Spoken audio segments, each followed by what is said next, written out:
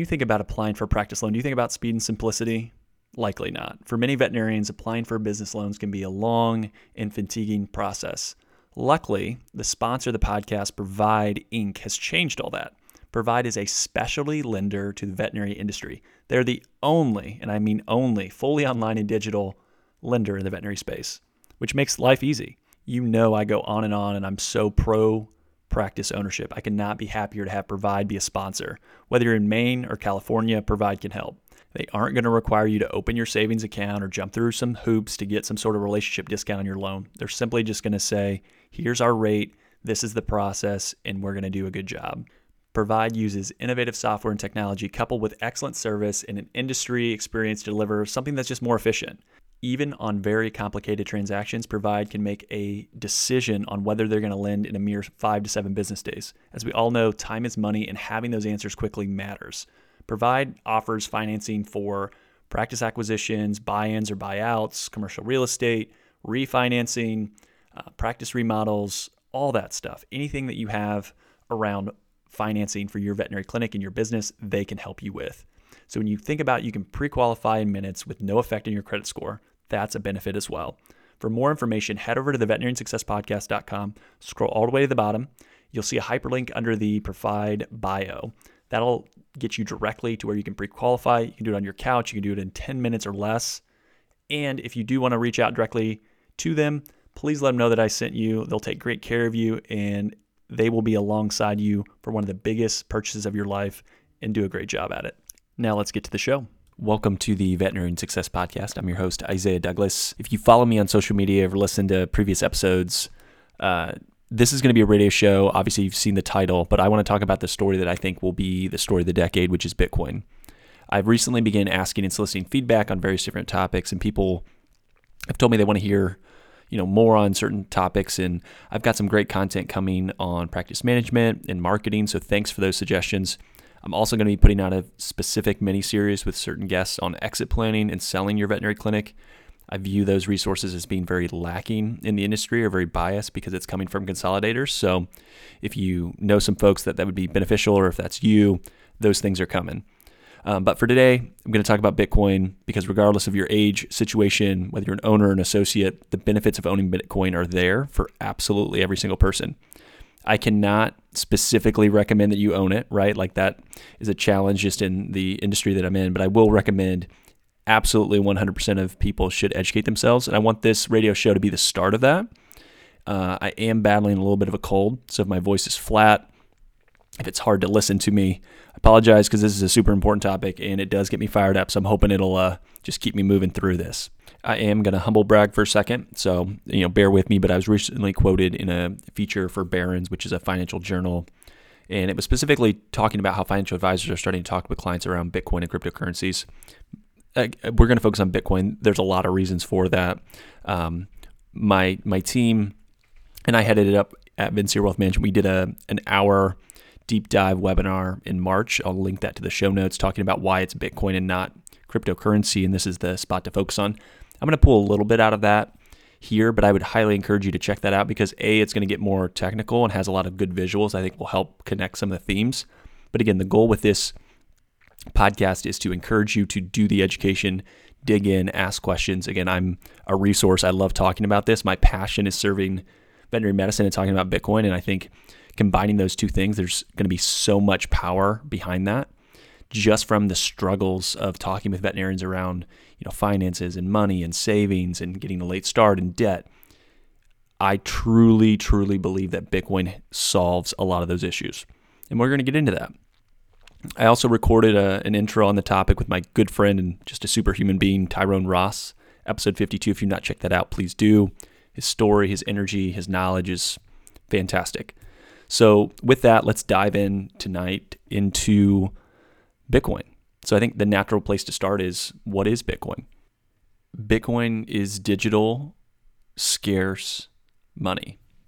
Simplistic, easiest term. So it's just digital money. We have so many other things that are digital in our lives today. I think that's probably the easiest term just to kind of kick it off. So what's money? And I know that seems like a dumb question. We all know what money is, but really what money is, if you think about it and you start breaking it down, it's the most liquid or tradable asset in an economy. So if you have people that are looking for something, instead of me coming in and saying, hey, my dog is sick, I will give you financial advice if you take care of him. It's easier just to say, hey, I'll go pay you whatever your charge is. And then if you're going to work with me, you're just going to pay me in the same US dollars. It gives us an instrument to compare things.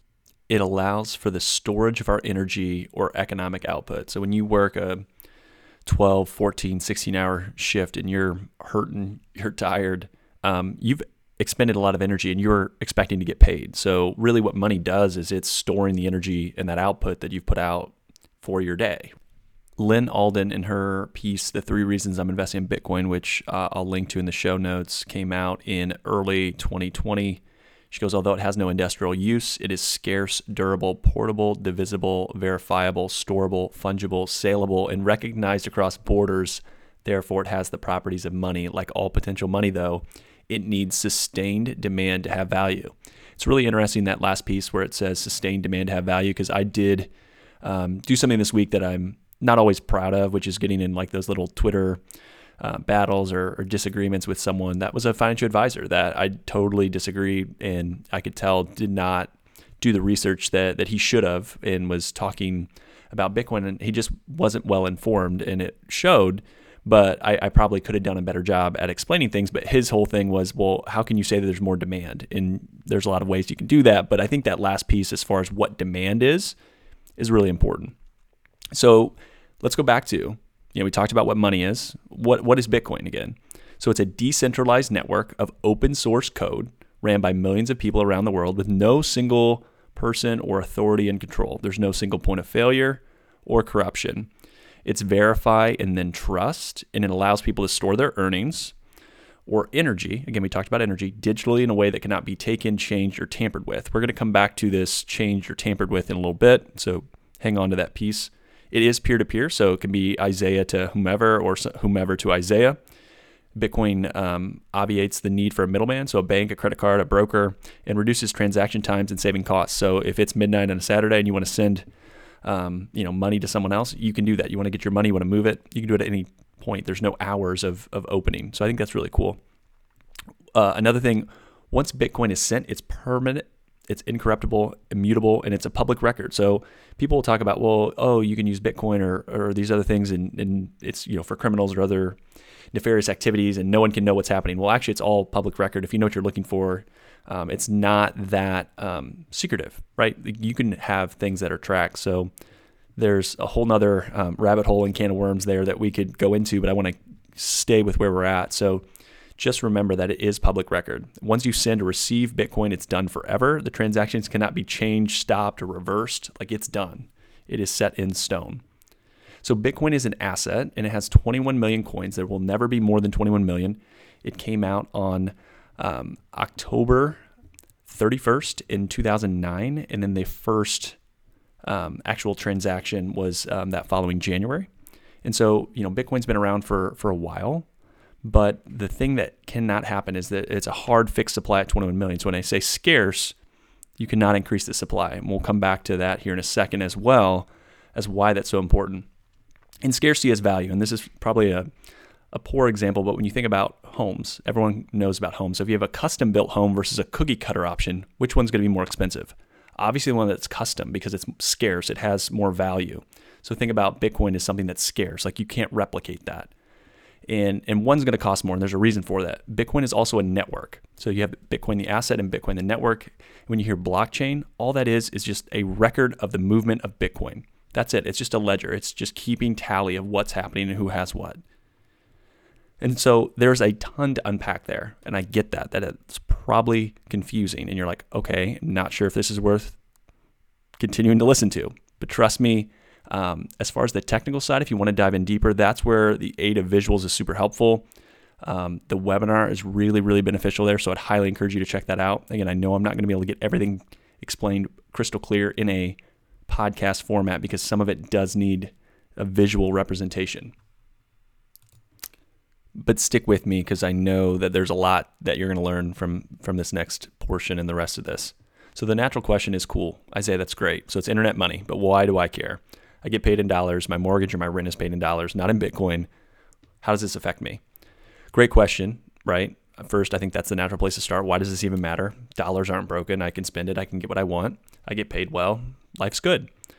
Well, first today, unlike Bitcoin, which is a consensus structure, so all the participants are agreeing on running the same code. And if there's any updates or changes, everyone is agreeing and saying, okay, or at least the majority is agreeing and making those decisions together. So it's really analogous to a democracy, right? So think of it like I wrote an article around Bitcoin and the founding fathers and saying that Bitcoin is the most American style money ever created because it allows everyone to have a say in what goes on because everyone's running the same code. Everyone can agree or disagree. And you hold everyone accountable. It's verify and then trust. Well, the issue with the U.S.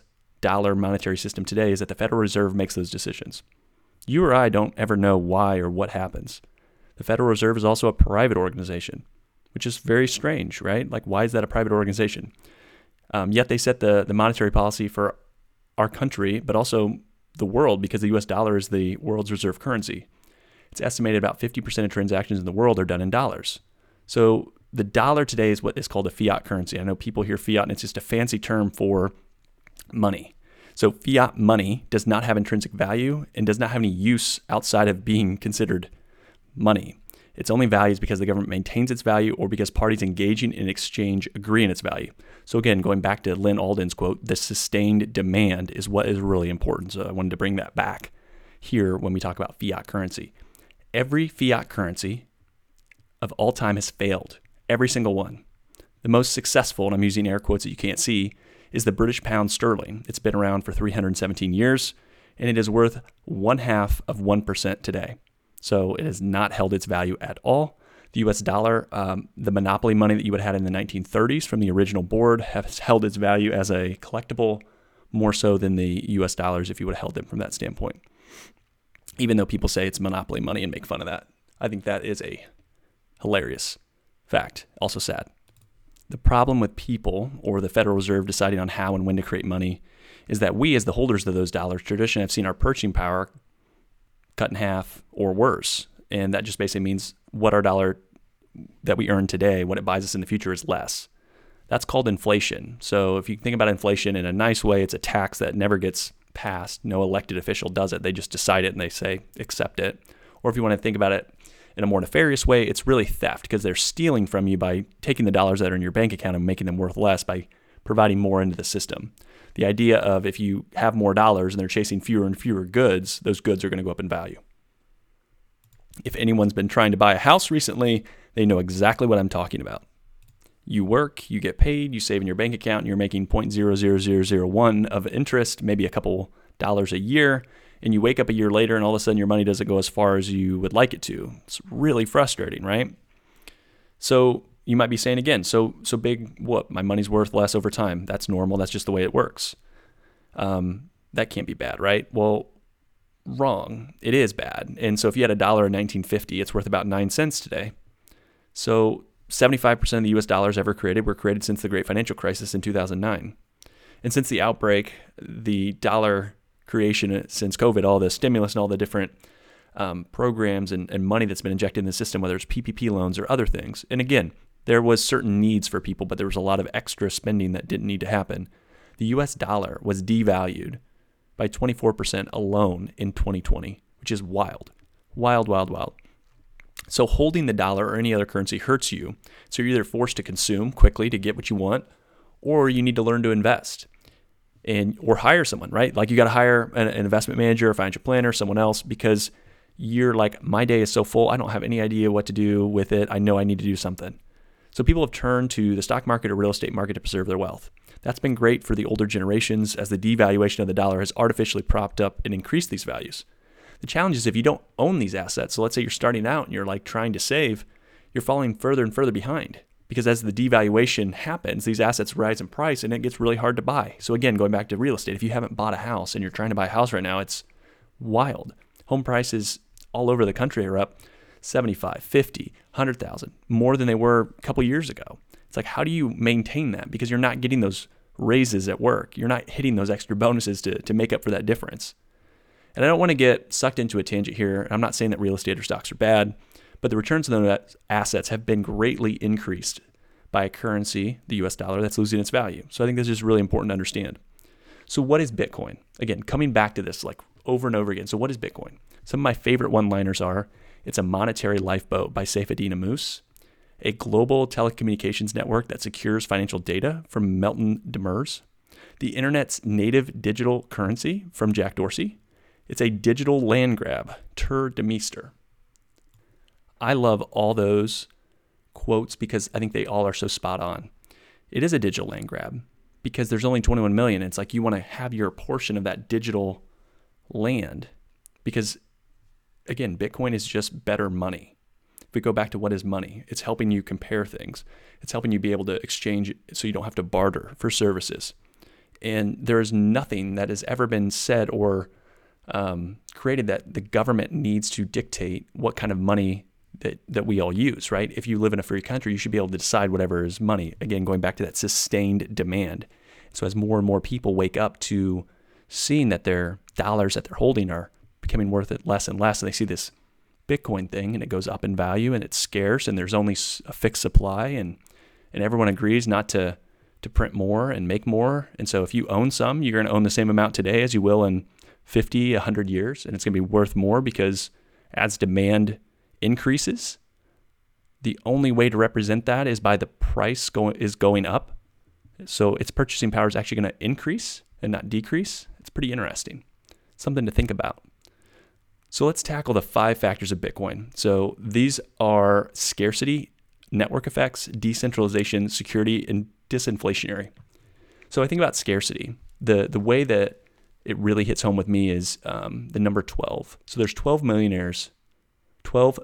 millionaires in the United States. That equates to about 1.75 Bitcoin per person if all 21 million were available, and if all 12 million millionaires bought at the same time, they'd have 1.75 Bitcoin per person. So that's absolutely impossible. So right now, about 90% of all the Bitcoin that'll ever be created are already in the system. And there are plenty of people that I know personally that already have more than 1.75 Bitcoin. And there are companies like MicroStrategies, like Tesla, like Square, that have way more than 1.57 Bitcoin. So it's going to be really hard for people that have been traditionally millionaires to have that kind of number. So there is a scarce element. And when you start thinking about scarcity, it is wild how scarce Bitcoin is. And when we think about the demand, just some of the things that have happened. So Tesla bought 1.5 billion in Bitcoin. A Norwegian company called Aker put 100% of their treasury. So instead of holding cash, they were holding Bitcoin. MicroStrategies has over $2 billion worth of Bitcoin, or about 100,000 Bitcoin. Miami has talked about going full Bitcoin. The city is going to support efforts to hold Bitcoin in the treasury and allow tax payments in Bitcoin. Visa revealed a Bitcoin and crypto banking roadmap amid a race to reach a network of 70 million. Morgan Stanley and Goldman Sachs has both started to offer Bitcoin to their bigger clients. And so it's wild just to see how much demand for Bitcoin is out there. And again, the only way for demand to be shown is for the price to go up. And that's what scarcity really is. So if we think about network effects, markets where a slight advantage in performance leads to an outside reward is driven by network effects, creating a positive feedback loop. Winner takes all. The easiest way to explain this, when you think about dominant digital networks, once they hit $100 billion in size, they are the de facto winners. Facebook, Apple, YouTube, Google, Twitter, Amazon, Bitcoin. So Bitcoin is $1 trillion market cap today. It has already won, and that's part of what I drive home a lot in the webinar and discuss is how Bitcoin, and it's not crypto, it's Bitcoin. That's the story. And when you think about network effects, you see these, early innovators, early adopters, early majority, late majority, and laggards as far as where the adoption curve is. We're still very much in the innovators and early adopters. I think we're farther along and maybe in the early adopters, but I read things and some people are saying it's still in the innovator stage. And this is one thing I want to get through. Today, Bitcoin is at $50,000 per Bitcoin. You can buy $5 worth of Bitcoin because Bitcoin is divisible and you can buy fractions of it. It is so early. You have not missed the boat. It is not something where you're going to be like, oh my gosh, this Bitcoin thing, it's like at the end of its life, 90% of it's already out in the marketplace. It is so, so, so early, which is why I have pounded the table and pounded the table and pounded the table for the last 9 months that Bitcoin is such an important thing for people to understand, and especially for anyone listening to this. I appreciate the time, and I care enough to make sure that you understand and at least push yourself to be educated around what is Bitcoin, because it is that powerful. And I believe that this decade, again, this is the story. It's the adoption of Bitcoin. I don't want you to be left out of that, right? So it's time to get educated on it. So the other piece is the decentralization. So when you think about just the security of the network, it's amazing how the security of the network is incentivized to encourage people to stay honest, because everyone has to verify and then trust, but everyone is, doing the verification prior to trusting. And so everyone is holding each other accountable. And it just has such an economic incentive for everyone to say, yep, I'm going to make sure that they're doing the right thing, and I'm going to do the right thing. And then as Bitcoin itself grows, it actually gets more and more secure over time. Bitcoin has a higher uptime than Amazon, Facebook, or Google. And even in the white paper, so I talk about this, and I didn't mention it earlier, but Bitcoin has no founder, has no CEO. The creator or creators, he, she, they, Satoshi Nakamoto, he even wrote, or she or they, the incentive that will help people stay honest is that if there was a greedy attacker to assemble enough computer power, then everyone else that was trying to follow the rules, they would have to choose between using it to defraud everyone by stealing back their payment or generating new coins or manipulating the system, but they would actually find it more profitable to play by the rules, because the rules actually favor them to win more coins than everyone else combined. And so to undermine the system, they would actually sacrifice their own wealth. And there's a big part that I talk about in the webinar and other places around how the system is secure, why it matters, the energy consumption that goes into it. So again, it's really hard to get all that into a podcast, especially without visuals, but just think about decentralization. There's a lot of different people that don't have any idea who the other one is, but they can all run the same exact code and hold each other accountable. When you have all the people that have an incentive that is aligned with keeping, honest communication or honest rules in place, it's a beautiful, beautiful thing. So disinflationary. So I talked about 21 million. And if you think about the money supply of Bitcoin, it like I said, there's 90% of Bitcoin is already out in the marketplace, and that is going to just continue to get less and less and less over time. Where if you look at the US dollar system, and I mentioned this earlier, 75% of all US dollars were created since 2009.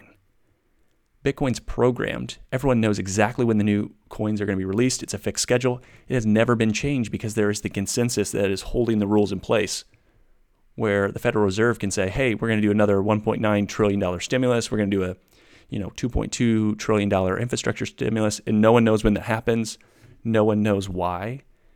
Where Bitcoin, it's all pre-programmed. It's been the same way since 2009. So it's really, really amazing how that works to be disinflationary. So yeah, it's just something that is so incredible to think about how it is structured. And remember, if you wanted to audit the supply and actually understand what is out there in the marketplace today, it costs about $250 in a weekend of time to have the parts and the supplies to then go and look at every single Bitcoin transaction since the initial Genesis block, that you can run all that and see everything. So it is very transparent. There's no secrets. There's no, you have to be close to the people making the decisions. It is completely an opt-in system. And whether you have 0.00001 of a Bitcoin or you have 100,000 Bitcoin, you're treated exactly the same. So there's no discrimination. It is completely transparent. So I want to quickly go through what about, the government will ban it. It's too volatile. They'll make more of it. It'll boil the oceans. It has no value, and it's used by drug dealers or criminals. So the too volatile piece, Bitcoin went from a $0, so when it started, to $1 trillion in market cap with no CEO, marketing company. It's emerging as an asset. The volatility is a feature, not a bug. As more people adopt Bitcoin, the volatilities will slow down. But at a 200% annualized return for 12 years, I would love to have that volatility continue. To see your money grow by that amount is absolutely insane. The idea that they're going to make more of it. So there was something, and not to get too technical, but there was a point in time in 2017 where they tried to make a switch to the protocol, to the code, and there was what they call a hard fork. So basically there was a group of people that said, we want to do something different.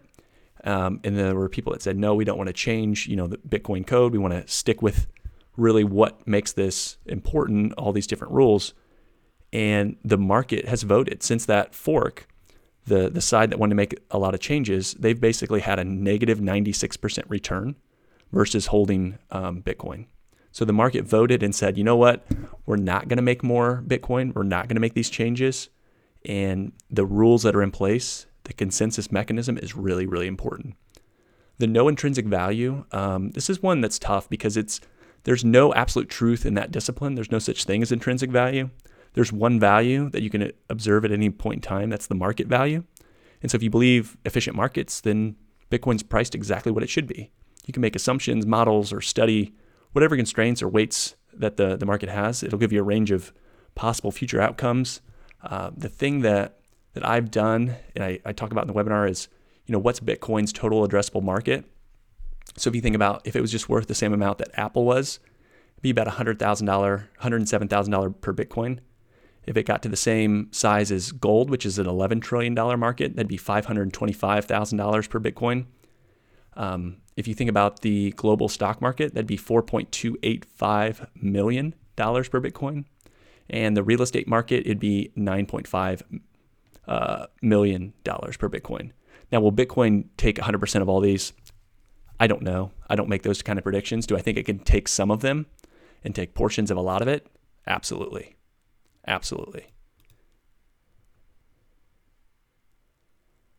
The whole idea of the drug dealing piece of it. So the Silk Road narrative was in 2013 where people were using Bitcoin to buy drugs. And again, the amount of bad actors that have used Bitcoin lies below 1% today. It's actually a lot more intelligent to use US dollars, which are harder to trace than Bitcoin, to do those kind of nefarious activities. And that's, just because the US dollar is the global reserve currency, there's a lot more nefarious activity that happens on that blockchain, that happens with US dollars than on the Bitcoin blockchain. So what about the government? Isn't the government going to ban Bitcoin? That's what I keep hearing. Like, well, it's going to get too big and the government's going to decide to ban it. I disagree. So the U.S. Senator from Wyoming, Kathy Loomis, she was on the Senate Banking Committee. Warren Davidson is a U.S. Congressman in the 8th District from Ohio. The officer of the Comptroller of Currency was Brian Brooks. He stepped down with the change of the administration, but he passed a lot of regulation for U.S. banks in how they're going to be able to interact with Bitcoin and other cryptocurrencies. And then Avanti won a unanimous bid to become the first Bitcoin bank charter in the state of Wyoming. One of my favorite people to follow, his name is Marty Bent, and he put out a piece recently that said states will lead the way. And so there's been a lot of information, even just as recently as yesterday. And I'm recording this on April 24th. But the state of Louisiana came out and actually talked favorably about Satoshi Nakamoto, who created Bitcoin, and talked about how beneficial that is to the state. And so there's states like Texas and North Dakota and Wyoming that are embracing Bitcoin. But Bitcoin haters have come out of the woodwork to proclaim that the U.S. federal government is going to ban Bitcoin before it ever threatens the U.S. dollar status as the global reserve currency. Marty writes, this is a cute line of thinking considering the fact that Bitcoin has already reached a tipping point in terms of global adoption and proliferation of the software and cultural acceptance in the mainstream. At this point, the worst the U.S. government could do in regards to Bitcoin is cut off its nose to spite its face by attempting to prevent U.S. citizens from purchasing, holding, using, and building on Bitcoin. If the federal government were to attempt to do this, it would become with extremely high opportunity costs. The type of action would make millions of American citizens and many large corporations criminals overnight, force a percentage of these forward-looking and innovative individuals and companies to seek safe harbor and more friendly Bitcoin jurisdictions, and prevent the U.S. from being the leader in terms of ushering in and leveraging one of the most revolutionary technologies humanity has ever come into contact with. You know what they say, if you come at the king, you best not miss. And at this point, it's logistically impossible for the U.S. government to come at Bitcoin without missing terribly. The costs are too high. Another very important thing is that the detractors seem to come up with throwing this line of fear, uncertainty, and doubt is that America is a republic and made up of states, each with different laws and incentives at the local level. If 2020 and the reaction to COVID has taught us anything, it's that there's been a very encouraging reversion to states' rights and allowing individual states to make decisions for themselves. This will be no different with Bitcoin adoption. In fact, we're already starting to see this with individual states beginning to compete for Bitcoin talent. Kentucky passed a House Bill 230 that is specifically targeting Bitcoin miners to come into the state, and they're waiving sales tax on electricity to mine Bitcoin because they want those jobs, which is so incredible. Wyoming has led the state by leveling up and setting laws to make it favorable for Bitcoin companies to set up shop and do business. Again, I talked about it before, but Miami is leading the trail as far as trying to attract talent. And Mayor Francis Suarez is actively courting Bitcoiners and Bitcoin-focused companies to set up shop. And we're seeing North Dakota try to pass another bill, the House Bill 230. And I think Franklin, Tennessee, the mayor just talked about doing something similar too. It is wild, the adoption story that we are seeing in terms of Bitcoin. And that's, again, why I pound the table and say this is such an important thing. This is the story of the decade. So you have to get educated. Regardless of whatever you decide, make sure that you understand the facts and what's actually happening. One of the things that we also hear a lot about from a detraction is, Bitcoin does use energy, and it has to use energy to make sure that there is what they call proof of work, to make sure that the money has value and to make sure the transactions are valid. Like, you have to have some sort of energy output, just the same way that you and I have to have energy output to earn our living, right? Like, you have to have output. If it's free, it's not worth anything, right? So there was an interesting study done by ARK Investment Management. So if anyone's ever heard of Cathie Wood, that's her company, but they looked at the yearly cost in billions versus energy expenditure. The legacy banking system is huge as far as how much energy it consumes and how much it costs in billions of dollars compared to Bitcoin. And actually gold mining is way above Bitcoin mining as well. For anyone that's interested in like environmental, social governance investing, or ESG, or social responsibility investing, or SRI, Bitcoin actually, I believe, fits that narrative really well, because one thing that we're starting to see is that Bitcoin is being used to flare gas in North Dakota and Texas, which is making the emissions less and taking that wasted, stranded energy and turning it into Bitcoin. So they're connecting and helping make the pollution less, but also mining Bitcoin to make the companies more profitable. Like, it's amazing. And the fact that 67% of the energy that we produce in the United States gets lost due to peaks and lags in demand. There's so much wasted energy that could be tapped into, and Bitcoin is designed to look for the cheapest energy that it can consume. Because if you have these Bitcoin miners, and again, we didn't get into all this in this episode, but if you have these pieces of equipment, these Bitcoin miners that are working and helping secure the network, you want to have cheap and inexpensive electricity. So it's just really interesting to think about all the different ways that Bitcoin actually works, and works so well. All right, so we've talked about a lot of different things with Bitcoin as far as what it is, why it matters, kind of the 5 different characteristics, which again are scarcity, network effect, decentralization, security, and it's disinflationary. We talked a little bit about the claims that people are making as far as the fear, uncertainty, and doubt about the government's going to ban it, uses too much energy, all those different things. But again, coming back to the question that you probably have is, so again, how does this matter to me? So if you think about Bitcoin as being better money and using it as a way to store the energy output that you have when you're working as a veterinarian, that's why it matters. So I'll try to illustrate a couple different scenarios. So the first one that I can think about is student loan repayment. So one of the things that I've started to talk to more people about is, if we see the devaluation of the dollar and we see them printing more and more dollars, that's going to make the debt that someone has less and less. It's going to make that debt worth less and less because we're just inflating the amount of money that's out there. And so if you're going for forgiveness, one of the things that you could be doing to save for that tax bomb or save for the future is buying Bitcoin. Because as Bitcoin, its biggest thing is it's going to increase in value because it is scarce. And as more people understand the value of Bitcoin and that demand is there, that's going to increase the price because that's the only way for it to reflect. So the idea of the supply and demand You don't need to have, an economic background to understand that if you have something that's scarce and more people want it, the price goes up. It's the same idea of like rare paintings, right? When that artist dies, the painting is worth more. The way that Bitcoin's designed is like, think about that artist is passing away every 4 years and it's getting more and more scarce and more demand for that painting. Like that's really what Bitcoin is doing. And again, I'm simplifying some of these things. I'm not getting all the details and weeds, but I view someone that is paying back their loans for 20 or 25 years, you don't necessarily need to rush to do that. And I know that can sometimes be a controversial opinion, and we're all told that debt's bad and you got to pay it back and hurry and you can refinance and pay it down. I think one of the strategies could be save in Bitcoin. Save in Bitcoin for the tax bomb. Use that as part of what you're saving for. Save into your 401k and other things, but make sure you're putting money aside versus paying down that debt that is naturally going to get worth less and less. If I'm a practice owner and I'm an aspiring practice owner, and I want to go purchase a practice, how can I protect the funds that I'm setting aside to go purchase that practice? Bitcoin. Because if it's not going to get devalued and it's going to grow in its purchasing power over time, which is the exact opposite of the dollars that I would save in my bank account, that makes all the sense in the world for me to put aside and save in that. And if I'm a practice owner and I know that I want to reinvest in my business, or I want to have, certain amount of cash set aside, as we said, Bitcoin is volatile. But if this is not something that you're going to need right away, but you're like, I think I'm going to want to reinvest, or I want to build a different hospital, or I want to buy that plot of land across the road and build a bigger building, I know I need to set aside funds for that. Again, Bitcoin is perfect for that.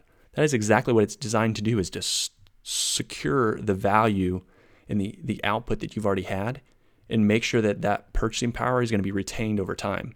And then if I'm someone that's thinking about retirement, when you retire, that does not mean that you don't stop needing money.